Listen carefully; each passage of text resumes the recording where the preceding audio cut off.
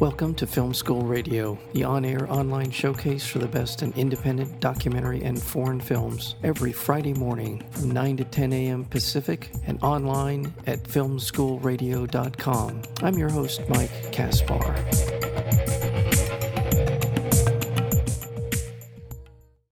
Where do we draw the line between love and devotion? An intimate and haunting portrayal of a quest for love and acceptance at any cost. Q depicts the insidious influence of a secretive matriarchal religious order in Lebanon on 3 generations of women in the Chehab family. First-time filmmaker Jude Chehab potently documents the unspoken ties and the consequences of loyalty that have bonded her mother, grandmother, and herself to this mysterious organization. I'm going to leave it there because a lot to talk about. The film, again, is called Q, and we're fortunate to have with us the director, producer, writer, cinematographer. Way to go, Jude Chehab. Jude, welcome to Film School Radio. Yeah. Wow. Thank you for having me. This is so special. This is a really beautiful film in many ways. It's beautiful to look at the openness of your family, the acceptance of you and what you were hoping, I believe, to accomplish with this film. It had to have been a bit of a strain on them just to have a camera pointed at them. That in and of itself can be stress-inducing, but it's a beautiful family that you have and the openness that they share in the film. What prompted you to want to begin to do this? Was there a particular event that triggered this? Yeah. I mean, I think I was engrossed in the group my entire life. Like, I couldn't really tell the difference between this is like a specific group we're in or this is just Islam. I think I really just grew up thinking, no, everyone has an Anisa. This is Islam. And so I think it only started to come to me to actually become a film when I had left for the US and I finally started to have this distance from the group and from that environment. And I think I could really start to see in as an outsider and now with the filmmaker hat on, not just as a daughter.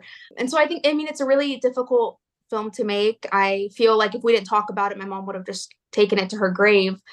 But I was also curious. I was really curious about her relationship with the group itself. And so I think it really did spark from curiosity and a responsibility to tell the story. And the name of this religious group that has for generations been a part of your life, your family's life, is Qubaysiat. Yeah, and like any religion, there is a code of behavior, a code of beliefs, and this certainly was a group that was very much in that vein. And as you said, you grew up, this was your life, your experience as far as your spiritual life is concerned, and in many ways, your family life, really. Exactly. The impulse to do a film like this is something, for me personally, I wish I had done some version of this in my family. And I think it speaks to a bigger truth, at least this is how I see it, is that we go through stages in our life. And one of those stages is to see our parents as people. If you met them on the street, what would you think of them? How would you react to them? And I think that's an impulse that I've shared this with others. I think this is an impulse or a stage in life that we all need to go through in some version of that, whether it's with a camera or not. Is that ring true for you? Does that sound?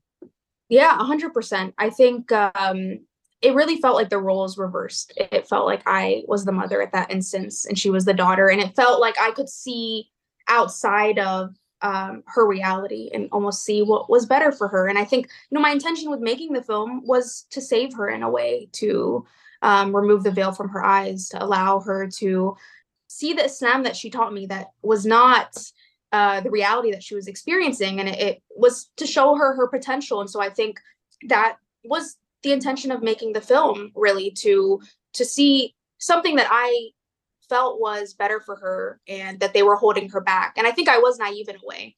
I definitely expected going into it that, like, I'm on this side, she's on this side, she's going to come to me. By the end of the film, she's going to say, I regret the 40 years and just like have this awakening. I think it does happen. I think it's very subtle, but I think it taught me also the complexities of human nature and these kind of relationships. Like, she's with them for 40 years. There's loyalty involved. There's so much love. There's she's been ingrained to think this way. Yeah. Well, let's talk about the group. Let's talk about what you found to be corrosive, if that's a good word to use, about that relationship that she had with the group. What was it? And a little bit about what, in terms of Islam, are they on a spectrum of, like, where do they fit in?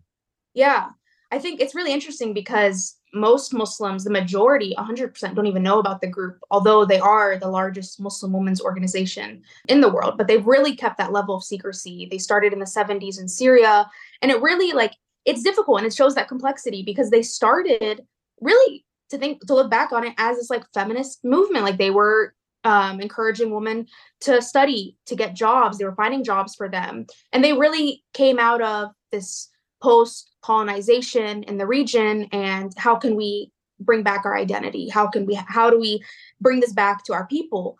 And so it's definitely complicated. And I feel like, even, I mean, that word cult is like a very heavy word, and I think it has a lot of bad connotations, and it really shows that it's not like that. And I feel like it would be doing them an injustice to say that, because there is so much good that is wrapped into the bad.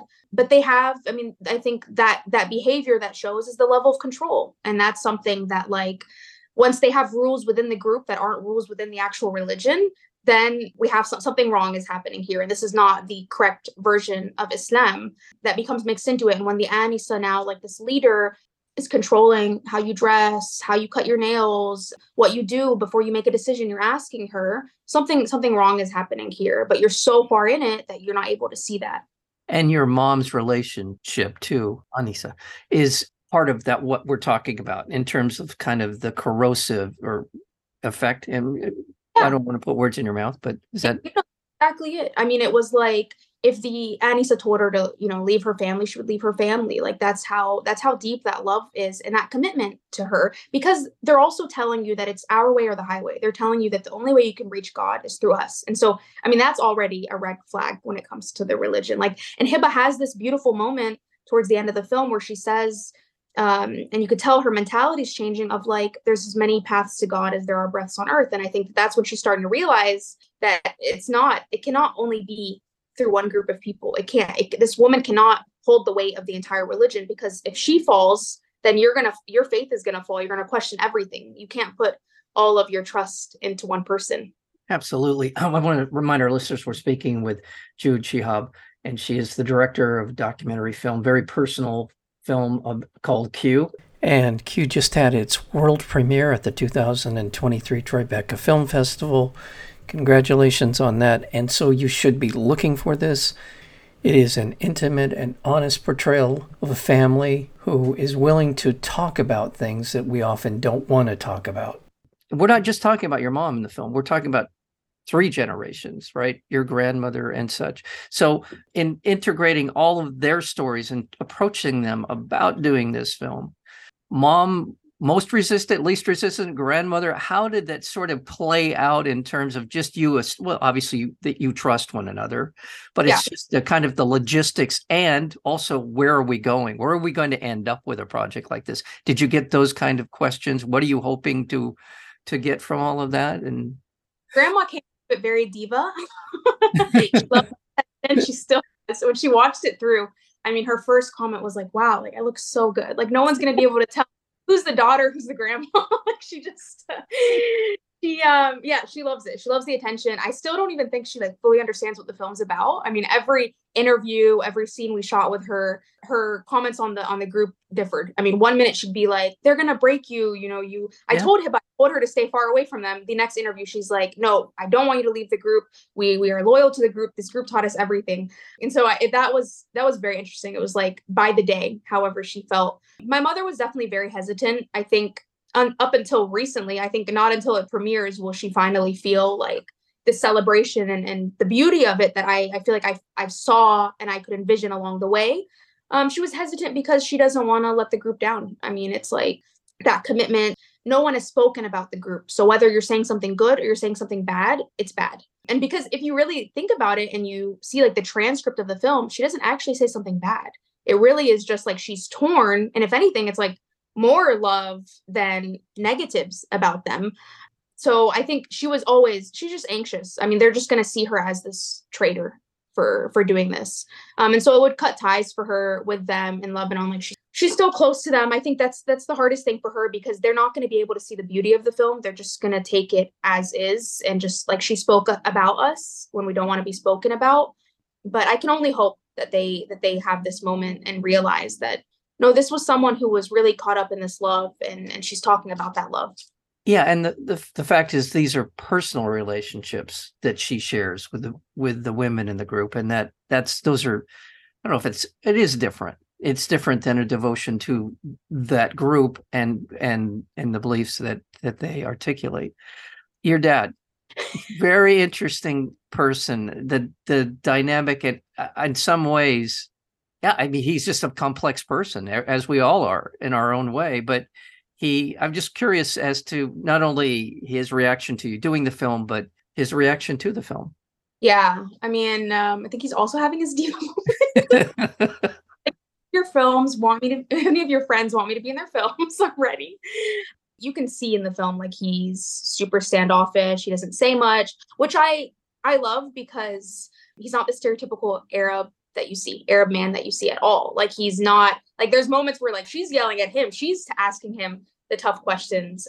It really shows their dynamic. Like, it shows that there is so much love between them, but there's a lot of pain, and it's unspoken pain. And I think that there was a lot that was revealed to him through the making of the film. Like that moment where I tell him, like, we were in Syria during the Israeli-Lebanon war, and there was flights to leave to the US for safety, and my mom was canceling those flights because she had met the Anisa. And like, my dad had no clue about this. He wasn't with us. He was working in Dubai. And so it was just like these things that were revealed to him of how deep that love is that he wasn't aware of, because she's not going to tell her husband, I'm emotionally attached to this woman that, like, she's next to her bedside is her poetry that she's writing to her, the love letters. Like, it's a challenge to balance those two things. And I think maybe deep down inside, she thought he would be jealous.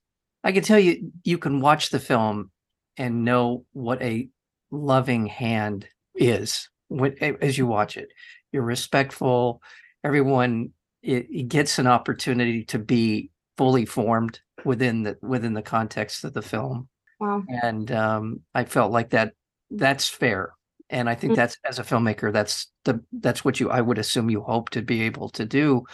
The premiere at Tribeca, where were you when you heard that you'd been accepted? And sort of as a filmmaker, again, as I mentioned at the beginning of our interview, director, producer, cinematographer, and all the stuff that you do in the film. But what, just your kind of your reaction to hearing that you had been accepted at Tribeca. Yeah, I was in Lebanon. I mean, it's so validating. It's just that moment of, like, you're doubting yourself to the last minute. You're like, what if this is just a home video? Like, who's actually interested in these characters? My family. Like, maybe it's only interesting to me, So getting that acceptance validated, I think that the universal themes that we were trying to approach and make sure we hit in the film. We're so excited. I can't believe it's like a week away. The whole family's coming. I think it's just this moment, like, outside of Lebanon, even for my mom to be able to see that, like, this will resonate with people, and it's going to do much more good than it does harm. Well, congratulations to you for your work here. The film is called Q, and director, producer, writer, and cinematographer. Did you edit as well? I don't. You didn't? One thing I didn't do. Okay. All right. And that would be Jude Chehab. Jude, thank you so very much. I look forward to more work. This is I believe, your feature documentary debut. I know you've made films, but this is a big step forward, and I look forward to more. So thank you. Thank you so much, Mike. Thank you.